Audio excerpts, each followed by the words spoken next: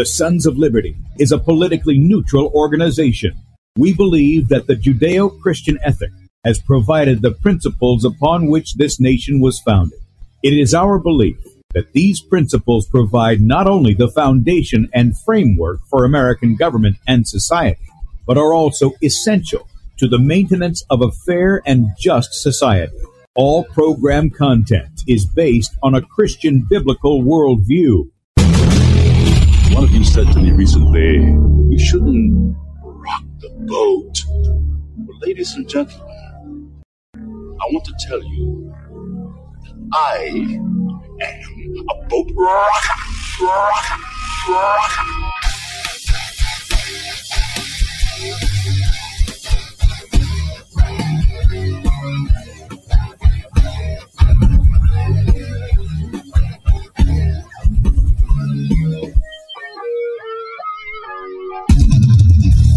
Good morning, America. Welcome, Christians, conservatives, constitutionalists, liberals, libertarians, communists, Islamists, LGBTQ, RSTV, WXYZ people, all the boat rockers who are in the house, and anybody else I may have missed to the Sons of Liberty radio show here on Red State Talk Radio, where we use the Bible and the Constitution not to see who's on the right or the left, but who is on the straight and narrow. I'm your host, Tim Brown, coming to you live from the U.S.-occupied state of South Carolina. Actually, I'm not coming live. I'm pre-recording the show here due to some time issues that we have with our guest. And so the phone lines are not open this morning. I'm the editor at sonsoflibertymedia.com. And for our Muslim friends, I'm the infidel that Allah warns you about. I hold to the book, the Bible, as the authoritative word of God. I'm glad that you guys would join us this morning. If you'd like to check us out online, please do so. sonsoflibertyradio.com and also sonsoflibertymedia.com. In fact, if you head over to sonsoflibertymedia.com, and for whatever reason, my desktop isn't working here, my button. So we're going to be in trouble with that today. If you head over to sonsoflibertymedia.com and you're on Red State Talk Radio, you want to watch the video portion of the radio show, go over there, scroll down on the right side of the page where the second video going live in that section there. And then right above that is Bradley's show from yesterday. And you can watch that. And then he comes on at 3 p.m. Eastern. That'll be live at sonsoflibertymedia.com. And also while you're there, just above that, there's a place where you can subscribe. Please enter your email there, subscribe with us. We don't rent your email. We don't sell it. We don't spam you. You get one email a day, and that's just to give you the articles that we put out each day. That includes this show being archived in article form with anything that we talk about. And that'll be in a video form, that'll be in a podcast, and then any links or videos or anything like that that we'll reference during this, which, by the way, I'm not going to be able to do for whatever reason. It's not pulling up my desktop. I don't know why that is. But in any case, also at the top of sonsoflibertymedia.com, if you agree with our message, you're able to do so and you want to do so, there's a donate button at the top if you want to support the Sons of Liberty. We let you know we have needs. We don't beg you for money, but we do let you know that if you want to support us, you can do that. There's a donate button, or you can partner with us as a son or daughter of liberty. At the top of the page, there's a link for that. That's monthly partners, and you set up the amount you want to give, and that comes out every month. Also, there's a store button there.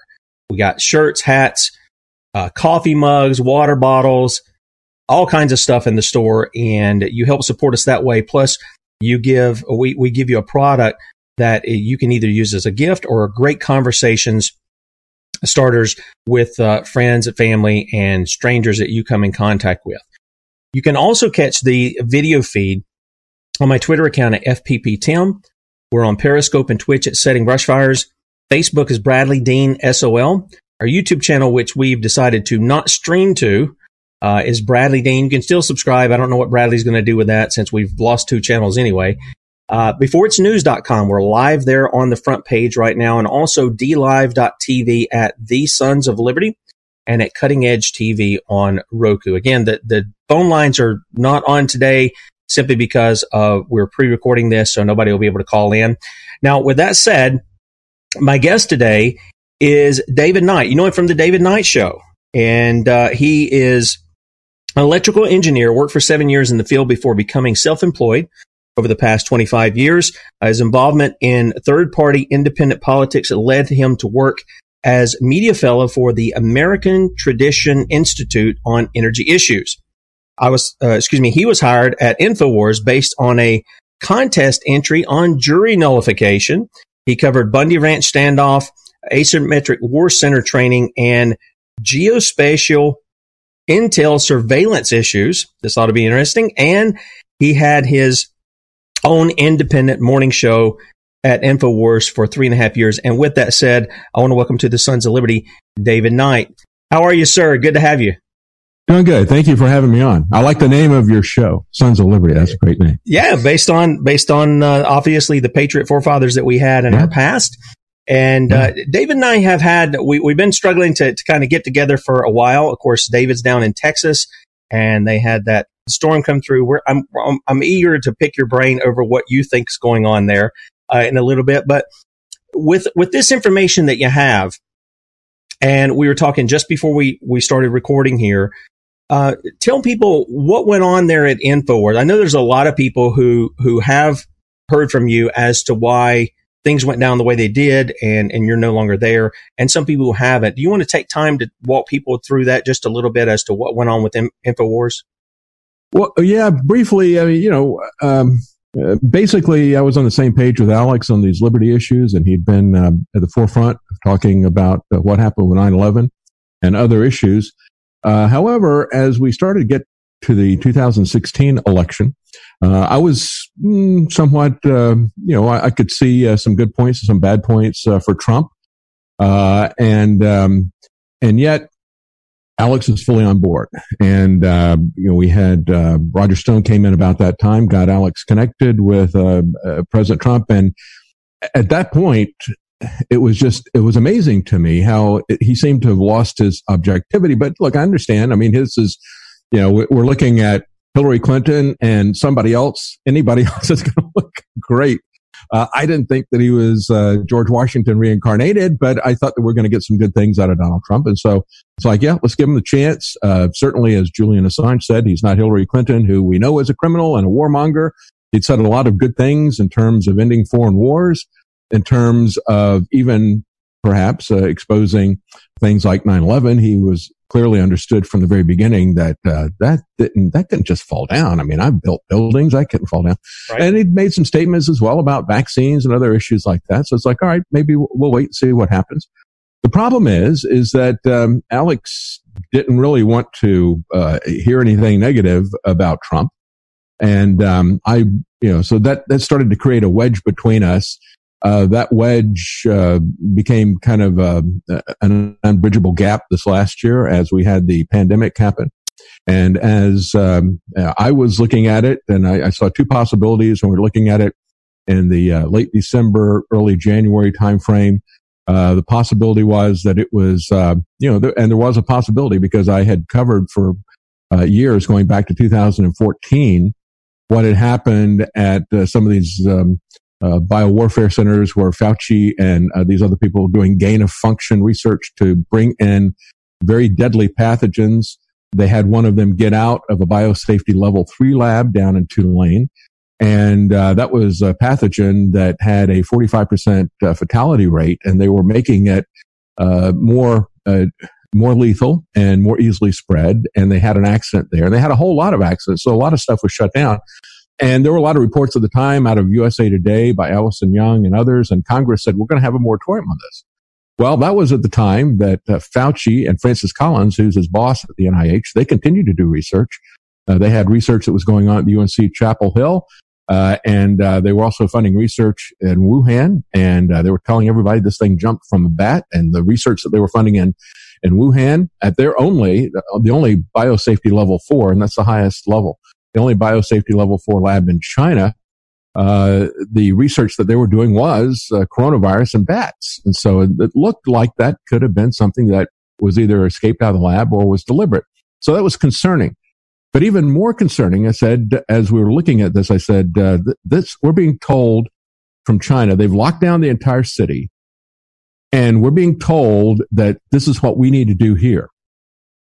And I said, we better be careful because whatever this is, even if this is a weaponized biological warfare, deliberate or accidental, if we lock this down, it's going to be hard for us to ever get back our freedom. And so there was an issue there at the beginning. Mike Adams and was on almost every day. Well, every day for several weeks, and then almost every day after that. And he was pushing that angle very hard. Alex was pushing it as well. I mean, it's a panic angle. It helps to sell things, helps to sell preparedness items, which they were selling. But I did not want to see us go into lockdown, and I opposed that. And then after that, we had Mike Adams, who was still doing a lot of broadcasting on InfoWars. He wasn't an employee of InfoWars, but Alex was having him do the fourth hour. He continued to push the mask well into the summer and just adamant, you have to wear the mask or we're going to wind up taking the vaccine. And it's like, you understand the mask that they're saying about the mask is the same thing they're saying about the vaccine. It doesn't protect you. It protects other people. And we've heard this. We heard it just the previous year when they mandated the MMR vaccines for kids to go to school. So I was not on board with that. At one point, Mike Adams attacked Alex for having on David Icke, who was a skeptic about the whole pandemic. And so at that point, I attacked him. What my tactic was, I had an independent morning show, and I would give my take on whatever it was that Trump was doing, whatever the different policies were.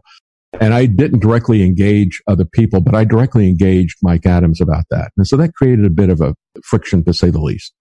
But that didn't blow up at that point in time. But then as time went on, and Alex would not directly engage Trump over the lockdown, the continued lockdown, and how they're going to keep everything locked down through the election. I said, look, if you do this through the election, this is going to be the most corrupt election we've ever seen.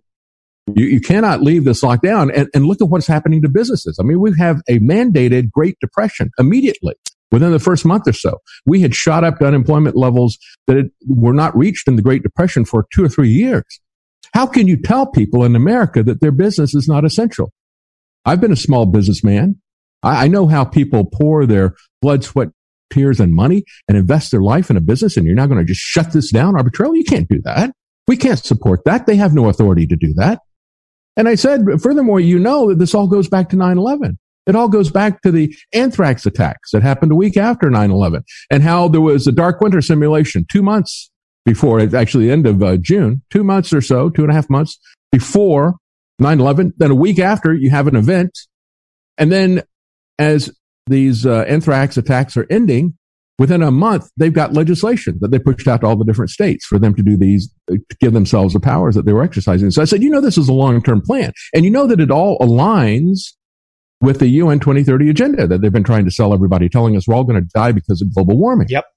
So we cannot go down this road. We've got to stop this. This is a complete erasure of our individual liberty and dignity and the Constitution. And so I was not happy with that. And I was not happy with the fact that even though Alex would attack the vaccine as a new experimental drug, he would tell people that this was Trump trying to save us from the Gates vaccine. It's like, well, that's not the way you save us from the Gates vaccine. You save us from the Gates vaccine by taking the doctors who did the White Coat Summit in front of the Supreme Court. You put them on the podium and you pull this guy, Fauci, off, and you arrest him for his previous crimes. Come on. But, they didn't do any of that. So this all evolved. And then as we got to the election, I didn't believe I had people telling me that Alex is saying this about the vaccine. I didn't have the time to watch Alex's program. I was doing 3 hours of content, prepare for that, and then doing it during the day. And I was still finishing up with my show, doing cuts and titles and things like that during Alex's show for the most part. So I didn't know what he was saying. One day I sat there next to him, and as we're going to break, he throws out, well, of course, this isn't the bad Gates vaccine. Trump is saving us from that. And we'll be right back. And it's like, what the heck is going on here? And I saw it myself sitting right next to him. And so when we got to the election, I thought, well, he hasn't fired me yet. So maybe I'll make it through till Biden gets in and we'll be on the same team again. And, but then on December the 17th, right after I finished my show, he had a couple of people call me into another area. And as he was fundraising about my firing, he was, telling people, hey, I had to fire him because I don't have enough money. And they were the ones who were doing the firing after I worked for him for, about 8.5 years. And, he didn't even say anything to me, just, kicked me out the door. But I'm glad I got out of there. And I'm glad that I didn't have anything to do with the stop the steal nonsense. I said beforehand that, that was what was going to happen. The election was going to go that way if we had a lockdown election. And after it happened, I said, there isn't anything you're going to do with any protests except, to make money. there's nothing you're going to do to turn this around. If they're going to go through the court procedure, they're not going to have enough time to do this. We haven't seen them do anything with the Hunter Biden laptop. Yep. So I don't have any confidence, based on the fact that for 4 years he hasn't done anything to come after the deep state, that they're going to turn this thing around in that amount of time. So why are you doing this except for money? And the last week I was there, maybe this is the final straw for him, I started talking about it being a grifting operation. And I didn't want to play the videos. I didn't want to get involved with Ali Akbar, calls himself Ali Alexander, and things like that. So we just basically went in separate directions. And so on December the 17th, that's when that ended. Wasn't really sure what I was going to do. I had somebody send me some money via PayPal through an email address, and said, I forbid you to be sad. And he wrote me a very nice note. And I thought that's really nice. And then somebody else has sent me some money, and then people started saying, we want you to continue your show somehow or whatever. And so my family and I talked about it over the weekend, and on Monday, we did a broadcast holding a cell phone because we didn't have enough time to get any equipment. And it was Christmas time, and it's, because of the lockdown and things like that, it's difficult to get equipment. But that's what we've been doing ever since. Began that on the, I guess it was 21st, I think it was. Okay. Of December. All right. Well, here's the thing. You leave there with a clean conscience, and that's the issue. And we had similar things here. One, I don't know if you're familiar with the website Freedom Outpost, but I began that back in 2012, and I worked for some guys down in Georgia, and we had similar issues. When Mitt Romney ran, I said, here's what this guy is. He's not what he's being sold to you as. And I was the only site out of, they had 30 or 40 sites in their network or something who was saying it. Nobody else was saying it. Mm-hmm. And they said, you got to be careful with this. I said, I'm just showing you what the guy has done. And then, a year after he and Ryan lost, and I was pointing out both the problems with those guys, not that I wanted the Democrat side of it either. All these people all of a sudden started going, yeah, we don't like them. We don't, and see, they've been that since then. But when it comes election time, they think somehow they're, going to pull their clothes off and be super constitutionalists or something. Well, it's a lesser two evils, and that evil, that's always evil. And if you look at Mitt Romney and Paul Ryan, boy, they were handpicked to push through Obamacare if Obama didn't get Obamacare through. I mean, Romney had already done it, and Paul Ryan protected it, even later. So, he made sure that nobody took that thing away. Well, that's exactly right. Well, then later on, I think it was in 2019, I was canceled. I was fired. Nobody fired me. They just cut me out of the website. Didn't tell me. I thought the website was hacked and all. Anyway, I had been working with Bradley and the Sons of Liberty for several years, since 2014. And so, they very graciously took me on, helped keep my family up, and have been with them, full time since then. So I know what it is to take that stand, and I know what it is. Even with the Sons of Liberty, we had people coming in during the election cycle, giving us down the road because we were because you're right. I wanted to give Trump the benefit of the doubt at first, when he came in, and he was saying a lot of good things. Some things were bad. But a lot of stuff sounded very good. And then he got in and he did some things that were very good, and we wrote on that. And then the further along he got in, the more it became apparent he wasn't there to drain the swamp. He was just, stirring it up. He was adding Bilderberg attendees. He was adding CFR members in. He was adding all of these people that were swamp. And yet the people said, and the Q people were even worse. Still are today. I don't know what that mindset is. So I know exactly what you're saying, but the principle is, and we say it in the introduction of the show, we use the Bible and the Constitution, not to see who's on the right or to the left. And nobody ever asked the right of what? The left of what? Well, the law. That's what they're on. They get you away from the law to argue stuff that their corporate media, or corporate masters want them to impose on you. So I'm glad that you brought that out, and I'm glad that you got a clean conscience in what you did there. And you seem to be doing well with your show. I catch a lot of the stuff when I get a chance to watch something on Library. Somebody post your stuff up there, so I get to see some of that.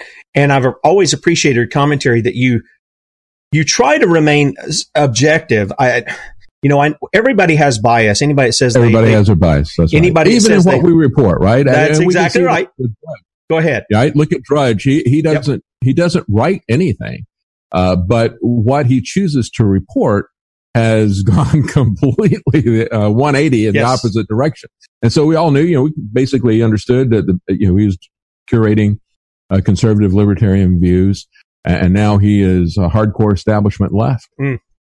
Well, and I think that's the case. Nobody should ever believe that somebody is without any bias. We all come to it. I had a guy introduce me on a show one time, and he says, Tim does his reporting unbiased. And I said, no, let me correct that. I'm biased as best I can be towards the law and a biblical worldview. That's my bias. I let people know that right off the bat. So I'm glad that you agree with that. Now, with this said, let's ask a couple of questions here, and then I want to talk a little bit about Texas as well.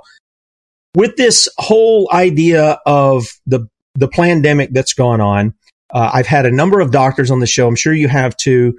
We've had Dr. Carrie Madej, Dr. Andrew Kaufman, recently Dr. Lee Merritt. I'm trying to think of other people. We have Kate Shemirani, who's our health and wellness expert, on every Saturday. And she was the one that brought out in the UK, and she really got, tarred and feathered over there by the media. She brought out the issue of 5G and the effects on that, on a person from that, and the fact that really no studies have been done on that, that it was using crowd control by our own military in Iraq and things of this nature. And so we know that it does have certain effects on the body. When you talk about this stuff with the Wuhan, I often ask the question, do they have us looking at this quote unquote virus, which, by the way, Dr. Kaufman and Dr. Thomas Cowan have come out and have said they've never isolated this, like fully isolated and purified what they call as a virus. There have been several doctors who've asked for samples from the CDC who says they isolated, but they really didn't do that. There's human genome in the virus and all this other stuff, or what they say. They've never provided that. So is it possible, David, and I'm going to just ask you, is it possible that they've got us looking in one area while during the lockdowns, the one essential thing that we know that was going on all over the place was the rollout of 5G, and that they've put up this kill machine? I'm going to use Mark Steele's words. He's a weapons developer, or weapons expert over in the UK. He says it's a weapon. And it's all around us. It's going to be all around us. What were your, I'm sure you've thought about this 5G or been entertained by it at least. What are your thoughts on that? Well, if you go back and you look at the research that was done by Alan Fry, he worked for the Naval Research, branch of Naval Research, and they have a biological effect, coming from radio waves. It's called the Fry effect. And if you go back and you look at your microwave ovens, right? Remember the first, if you're younger than I am, but the first microwave ovens were called the Amana radar ranges. Yep. The reason they came up with that was because you had some radar technicians who left their coffee cups on top of their equipment, and they noticed that it was heating up. So I thought, that's kind of strange. And that was the basis of that. Of course, they were getting irradiated as well. They didn't realize that. Now, Alan Fry started looking at this because he had an assistant who was working on some radar equipment and some radio equipment, and he was hearing clicks. And so I started talking about the Fry effect when you had these, if you remember, in the Cuban embassy and Chinese embassy, they had people who said, "Hey, we're hearing clicks and we're getting severe headaches and neurological things, and they're having all kinds of effects." American embassy personnel. It's like, well, this is they're beaming electromagnetic radiation at them. They ought to know this. Alan Fry was the only person that has been funded really to look at any of the biological effects of the cell phone radiation or the other stuff. He did quite a bit of research. They kind of kept it under the table. But I think it's one of the reasons why when you buy a cell phone, you'll see the disclaimer in there from Apple and others, because even though they'll poo-poo this and they'll have their people in the media tell you that you shouldn't worry about this, they'll say, well, do not hold this next to your head. When you're talking to a cell phone, hold it a foot away and use some earbuds and things like that. They know that it's there in the same way that when you look at the vaccines, they'll warn you about use for pregnant women or some other issues like that they are aware of are real problems. And so there's absolutely no doubt that this is an issue. And when you go back and we look at the vaccines, in 1986, of course, Fauci one of the first things he did is he got into his position there at the NIH was to make sure that the vaccine companies had legal immunity from any damage that they did to people, right? In 1996, 10 years later, you had the Telecommunications Act that was signed in by Clinton. The Vaccine Immunity Act was signed in by Reagan. So 10 years later, Clinton does the Telecommunications Act. And what it did was it said, you're not going to be able to object to cell phone tower locations on the basis of any health concerns, right? That should be suspicious right there. Amen. You can object only if you don't like the way it looks, if you have an objection to the aesthetics, because they can easily fix the aesthetics, but they can't fix the health effects, right? And so that led to, we've had over the years, we've had a number of lawsuits based on cell phone antenna clusters that were, in some cases in New York, put next to a school, and they had a big cancer cluster because of that. They sued about that, and they're trying to shut that down. You can actually, by the way, just like everything else, we don't realize what our freedoms are at the local level. Under the Constitution, when the federal government comes in and creates prohibitions that they don't have any power to create, like that Telecommunications Act saying you can't prohibit these things, you can do that at the local level if you got the right people, because they don't have the constitutional authority to do that. In the same way that you've had people at states, you've had 2/3 of the states now with either the state legislature or with referenda have made medical marijuana legal. Now, regardless of what you think about that, and I don't see any problem with that personally, but regardless of what you think about that, what that shows is that they nullified by legislation or by referenda a federal law. We can nullify these telecommunications acts and these other issues, vaccine mandates, whatever they want to do. But when we look at 5G, you're right. This is something that is qualitatively different in terms of the medical effects.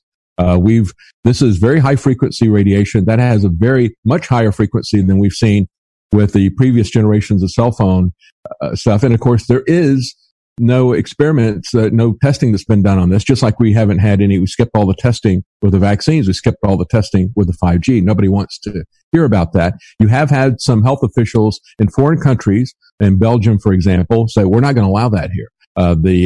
Even though it is, and they like to talk about how it's a lower power level, but it's not really the reason that they're putting all these different antennas so close to each other. It has to be more line of sight because it's a high frequency.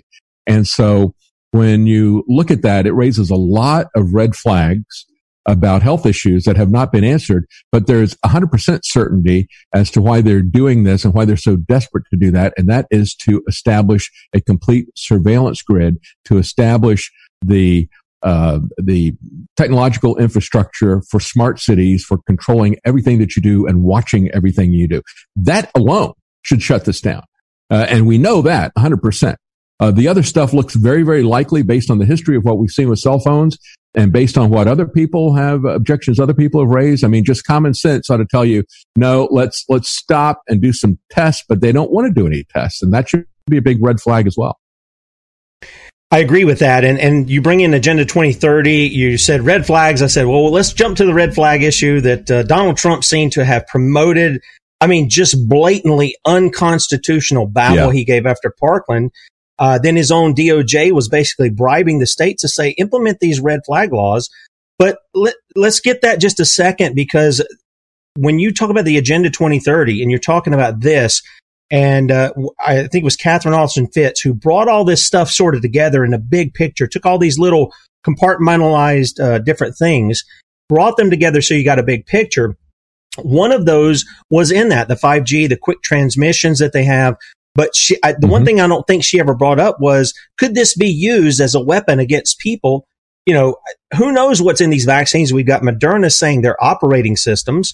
The obvious question is, if they have this kind of technology that they can put inside you that we've read so much about, what's to stop them from, beaming at a person who has had their medical device shot into them and just switching that person off and saying, you're not going to dissent anymore.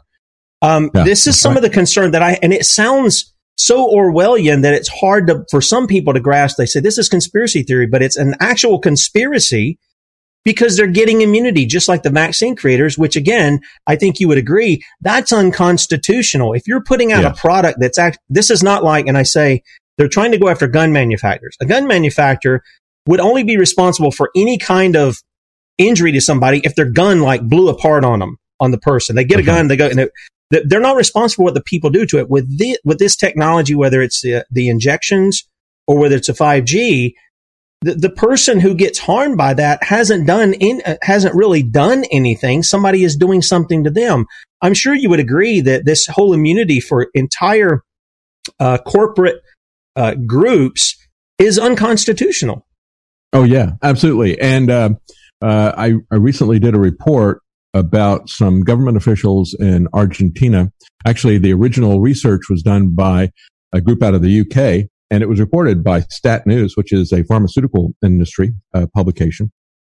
And they had talked to some officials in Argentina and Brazil who were angry that they could not come to terms to get the Pfizer vaccine. And then there was a third country that got held up for a very long time, but they were able to come to terms, and they would not give their name because they'd signed an NDA agreement. But this is what they were all saying. They were saying that Pfizer was shaking them down to give them legal immunity. We've seen this out of Australia and a lot of other countries that did not have the Immunity Act that Fauci got for the big pharmaceutical companies in 1986. But Fauci and the World Health Organization and Gates have been able to blackmail these countries by saying, you're not going to go anywhere unless you get all your, certain percentage of your people vaccinated. And we're going to have vaccine passports and everything. So unless you get vaccines, you're going to be locked down in your country. We're going to turn you into a leper colony. And because of that, you've got all of these different countries are begging for these vaccines. And they're using this as leverage now to say, we're going to lock you down. You can't travel unless you got a vaccine. Then they use that as leverage to say, and to get the vaccine, you're going to have to give us legal immunity, which is what Fauci did in 1986. So he begins his career, 35 years ago, and now he's finishing up his career by making it global, this immunity to these people. Now, what's even more amazing is that what Brazil, Argentina, and this other country were saying is that not only were they demanding that they have liability protection from the design, but the sticking point that they got into the argument with Brazil and with Argentina over was they wanted to have liability from any manufacturing errors. Right? Because you can have this Johnson & Johnson facility that they've now, Johnson & Johnson vaccine, they're going to be manufacturing that at a Merck facility that's had a record of a lot of violations from the FDA. So you can be very sloppy about the manufacturing of a drug that's been tested and approved, right? And you could still have liability if you don't manufacture it in the right way.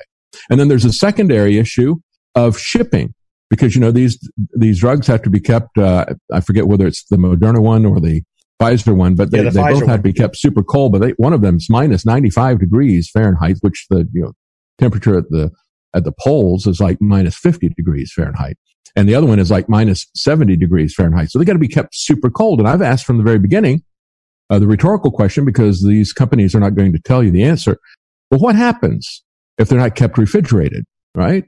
And I got a story about that, but they wanted immunity from any manufacturing errors, liability, negligence, okay, and any shipping negligence. They wanted immunity from that, not just from the vaccine that was funded with tens of billions of dollars from the Trump administration and then pushed out without any testing. They wanted liability even from the manufacturer and shipping, and they were so concerned about their liability that they wanted these countries to set up foreign bank accounts for them and to give them as collateral, to hold as collateral, sovereign real estate assets like embassies and military bases. This sounds crazy, but this is what these governments are saying. That's how much Pfizer believes in this drug. Okay? And then going back to the temperature thing, I've said from the very beginning, that was a big red flag for me. Because it was in 2018, it was the summer of 2018, I forget which month.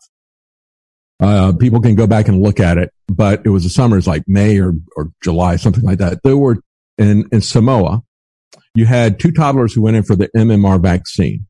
One of them got the shot and immediately died. A mother was sitting there with her toddler, and she said, I think we're going to leave. And they said, no, this doesn't have anything to do with that. It's a different thing. Come on in, and really pressured her. And so she let them vaccinate her child. Her child immediately died. Gosh. At that point, they stopped. And they stopped all the vaccines in Samoa. Now, this was not really reported outside of New Zealand and Samoa. right? Made a big deal in those areas, but they kept it quiet here in the U.S. for the most part. I had people who listened to the show in other countries, and they sent this to me and said, look at this. It's not being talked about in the U.S. Now, the first thing that they said was, well, of course, it's not the vaccine. The vaccines are safe. So it's not the manufacturer.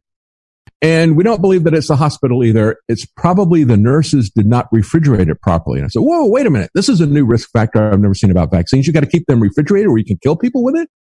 And if that's the case, then what is the issue with these vaccines that have to be kept at minus 95 degrees Fahrenheit?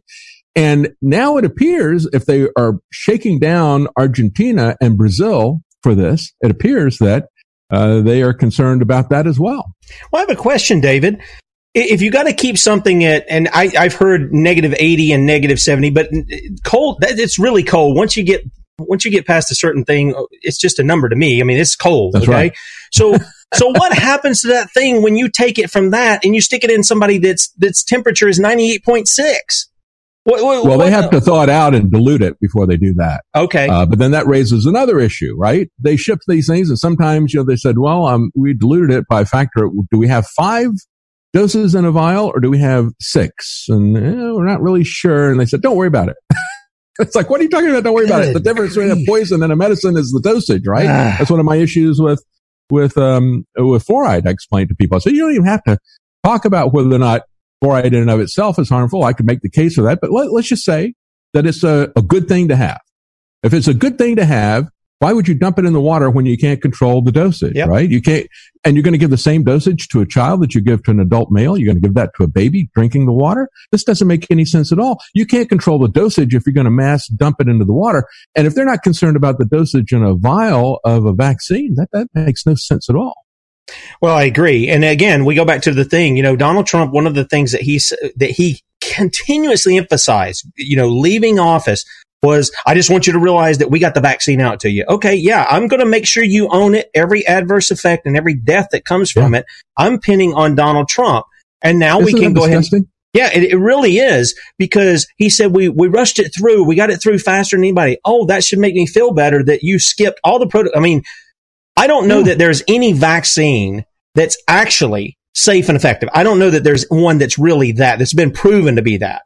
But right. But the fact of the matter is you've got a guy who says, I basically rushed it through, cut the corners so you could have a vaccine to feel better about what we're telling you that, for all intents and purposes, has been a fraud on the American people. Dr. Deborah Birx is on camera saying we're taking deaths and all of them sticking them into COVID, whether they got it or not. I mean, and you can see that. Yeah, the whole thing is ridiculous.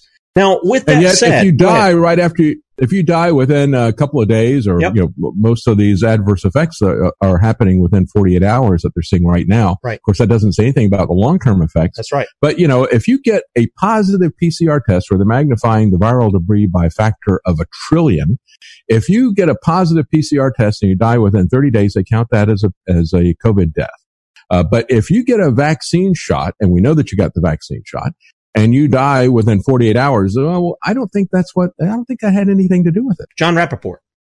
And he was putting out the stuff saying, here's what they're going to do. They're going to take, and they're ramping up the PCR test to give us the cases so that this creates more fear, even though people aren't sick. And then what we're going to do is, he said what they'll do when the vaccines roll out, they'll start bringing the cycles of the PCR test down, which isn't supposed to be used for diagnosis of this thing anyway. And when they bring it down, what's going to happen is it's going to make it look like the vaccines are working when the actual opposite is taking place. So all of this seems like a good case for a lot of attorneys to make some money for people to bring Fauci, the NIH, the Trump administration, these vaccine companies, and start really taking the law to them, point to the Constitution, say these acts that give them immunity are unconstitutional, and somebody needs to be dealt with justice. And that's the one thing that I know the Trump administration left off that it said it was going to bring. It said it was going to bring justice. It didn't bring justice. This is why we have Joe Biden in the office anyway. So let me tell you about the Trump administration, his connection to the big pharmaceutical companies. If we go back and we look at this, and again, people ought to ask themselves the question, why is it that no therapeutic is allowed? Why do we have to demonize HCQ? Why do we have to demonize ivermectin? Why do we have ivermectin, and why do we have the raids on people who are giving IV vitamin C and all this other kind of stuff? We've got to shut down all therapeutics, and the only thing that's going to get us out of this is going to be the vaccine. That is the approach that goes all the way back to the first dark winter, and that simulation that happened in June of 2001.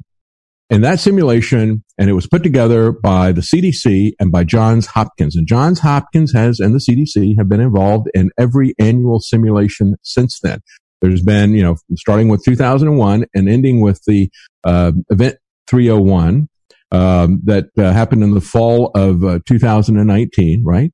We had CADEX. We had all these different numbers that are code names, all that kind of stuff. But the point is that every year, the CDC and Johns Hopkins would get together government bureaucrats and politicians, and they'd run a multi-day simulation. And it was really like one of these Rand Corporation Delphi events that they were running with Agenda 21, and they would do them around various towns. They did it here in Austin too.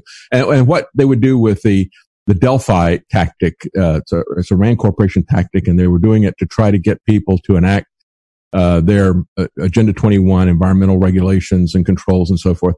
They would get a group of people in, and they would ask them some questions and everything, and they always had an answer that they wanted to steer you to. And if you weren't giving them the right answer, they would kind of, push you out of the group, and they would reinforce the people who were going the way that they wanted. But then at the end of it, they would present it to you as if you had arrived at that solution, even though you were heavily steered towards it. Now, as they would do all of these simulations every year, and the very first one, Operation Dark Winter, the idea behind it was that you had some terrorists who had released smallpox in Oklahoma City, because that was 2001, and it was still fresh on their minds, Oklahoma City bombing, false flag, and that sort of thing. So they're playing into that scenario for people. So we have a smallpox that is there. Now, what do? Well, we got to lock everything down. Oh, you didn't lock everything down quickly enough. And so now here's an update on it. They would have people actually doing little news broadcasts and all these different simulations showing what had happened because you hadn't acted quickly enough, draconian enough measures to lock people down. And then the solution was to approve a vaccine without doing any testing, do it on an emergency basis. And they would always tell people everybody died because you weren't draconian enough and you didn't rush the vaccine enough. So they had the bureaucracy being trained by the usual suspects, CDC, Johns Hopkins, the Gates Foundation, all these people that are running the simulation every year. They were training bureaucrats for 20 years to do this. And of course, Trump did everything that they wanted. This is a game plan. This is why I'm just watching this thing unfold and almost like a slow motion nightmare. I've seen all of this before. I know what they're trying to put in. I know what they've been practicing to do, and they got away with it. I mean, it's just absolutely amazing to me that they got away with it. But to go back after they did that simulation, they had the anthrax attack. And 2 days ago, I talked to some guys from the Lawyers Committee for 9/11 Truth, and they're on this anthrax attack investigation. And they're trying to get Congress to reopen it again because, Congress is all paranoid about being attacked. And this was the only weapons of mass destruction attack that's ever been waged on Congress. Aren't they interested in investigating this, especially since the FBI did such a botched job of it under Robert Mueller? And you even had congressional people on both sides of the aisle. You had Nadler, who was scratching his head and saying, what's going on? I mean, Jerry Nadler. You had people on the left, like the New York Times, Washington Post, PBS, Glenn Greenwald, were saying, this is ridiculous what they've done. You had the National Research Council was breathing down their neck. They finally pinned it on a guy that suspiciously died. They said that he committed suicide. And then the week after he allegedly committed suicide, they pinned it on him, Bruce Ivins, but they never really charged anybody. They never had a trial. And that was 7 years after the fact that he died. And so the Lawyers Committee for 9/11 Inquiry is trying to get this reopened and try to make this public. And they've done a lot more research to pull together all of the information people put together over a decade. But when you go back and you look at this, you have the simulation, you have the event of the anthrax attacks, and then immediately they have legislation that's pushed out for the states to give themselves the kind of powers that we've seen this last year. And then a year later, you had the Homeland Security Act, where they started giving some of those powers to the federal government. And you had people pushing back real hard, saying that what happened this last year was exactly what was going to happen. And yet, when we had the 2000 Homeland Security Act and they started giving some of these dictatorial powers to the federal government, you had the pharmaceutical industry came in with Eli Lilly in the lead. And they said, we want legal immunity from any drugs that we produce for you for a pandemic. They called it the Lilly rider for Eli Lilly. Okay, so they've been at the forefront of this. Now, fast forward to when President Trump gets elected in December of 2016. RFK Jr., who is very much looking into vaccines and negative side effects, and of course, it was thought that President Trump was a vaccine skeptic, perhaps because Barron had been injured somewhat with vaccines. He seemed to exhibit some of the signs of autism. I think Roger Stone told Alex that he thought he was suffering from autism. Nevertheless, for whatever reason, Trump seemed to be a vaccine skeptic. And RFK Jr. met with Donald Trump and with Steve Bannon and with Reince Priebus that was there. And that got out, and the pharmaceutical industry went crazy. They made a big donation to Donald Trump. RFK Jr. never saw him again. And guess who Donald Trump put in as the head of HHS? Alex Azar, the former CEO of Eli Lilly. You understand how this whole thing is working, how they played this whole thing, and how Trump made his, set himself up to be a made man in Washington. And that's what this really is about. He wasn't about draining the swamp. He was about making himself part of the club, part of the mafia, a kingpin in the mafia. There you go. Now, that's exactly that's the way I see it. David, I wish we had a couple of hours because this is such a great conversation, but I do want to ask another thing. And it's going to be it may not be completely different from what we're talking about in the fact that I think it does fit in. And we've got about 7.5 minutes to do it. So with that said, recently down there in Texas where you are, we saw that you guys got just this major blizzard down there, dealing with your power and stuff, because Texas is supposed to be known, it's got its own power grid. It can basically do its own money supply if it needed to do that, all this kind of stuff.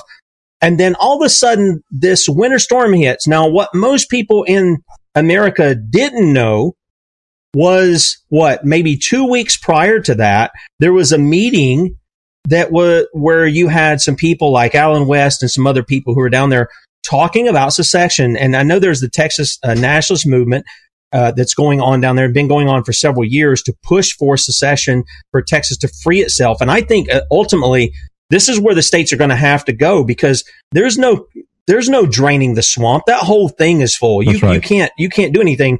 So here's the question I want to ask.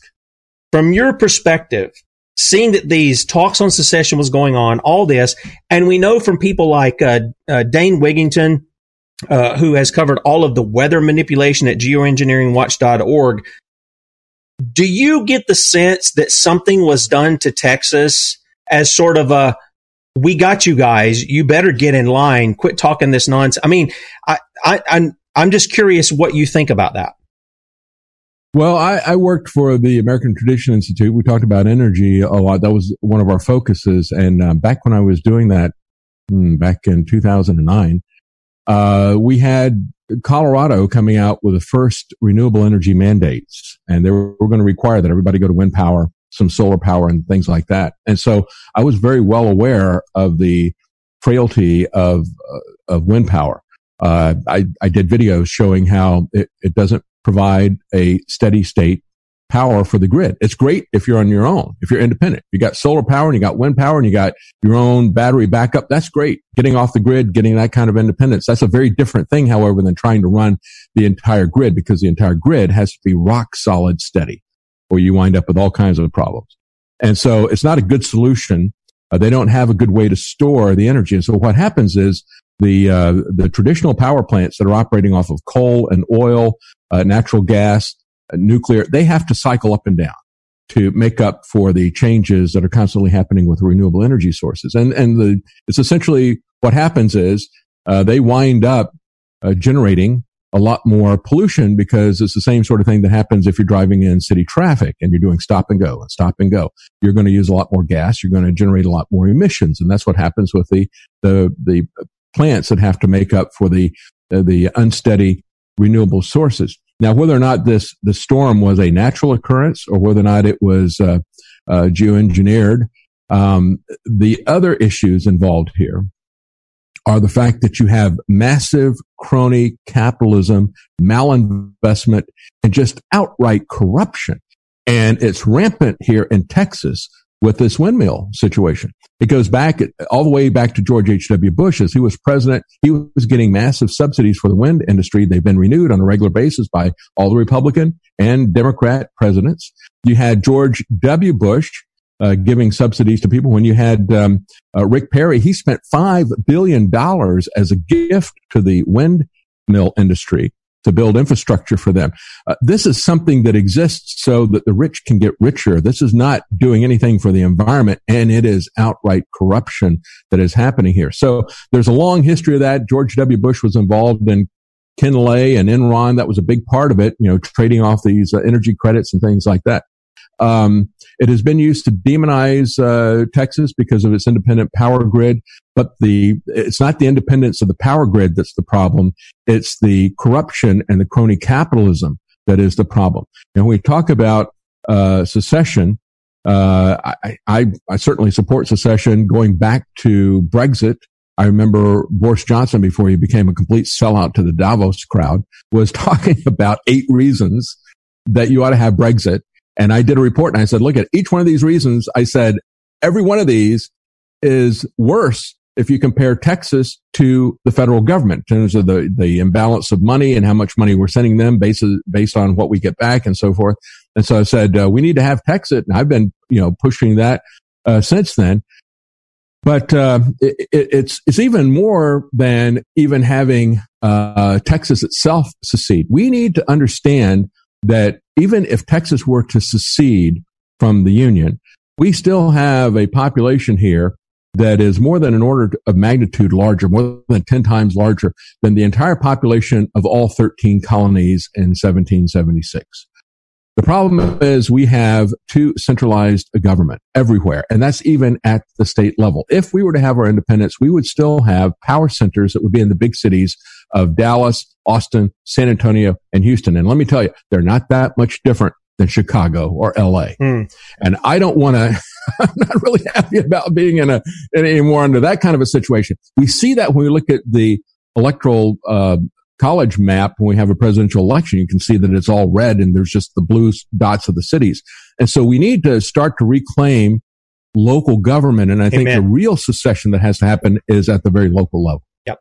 I totally agree with that. In fact, that's one of the things that we've been pushing here of recent. We've been also pushing the issue of the real law enforcement officers of the Constitution. Number one is obviously the president, but all the people, the militia, Article 1, Clause 8, Section 15, they're the real law enforcement. That's me and you. And this would go back to the biblical days. The people are the ones who enforce the law. It wasn't some centralized power. It's the people who enforce the law. And by the way, if people want to read more on Texit, I'd recommend Why and How Texas Will Leave the Union, Daniel Miller and John Griffing. If they want to do that, these guys have been in it for quite a while. David, we're running out of time. I do hope maybe you'll think about coming back on the show again, because I would have liked to just continue on with some of the stuff that we were talking about the first part, but I did want to get that Texas part in because it was on my mind. And I want to give you time. We got about 45 seconds here. Tell people where they can find out more about you and your work. You can find us at thedavidknightshow.com. The website is under development, so you might get a warning. Oh, this is not a safe site. Of course, they do that with BitChute as well on Twitter. But it's safe. It's just a splash page right now. We're going to build that out so that you can find all the videos there. But we have the links to where the show is live streamed and where we have our video reports as well as our podcast and how you can support it. And so we're up on YouTube and BitChute, and I'm just been banned for the 7th time on YouTube. We're going to be on Odyssey. And so we also have podcasts on Podbean and most of the other platforms that's pushed out from Podbean. And so you'll be able to find those links there at thedavidknightshow.com. All right, David Knight, we appreciate you joining us. Thank you for taking your time. I'm sorry we had such a trouble getting together, but I appreciate your time, the input, and I believe you're a fellow brother working towards liberty here. Guys, 23 hours. We'll be back with you. See you.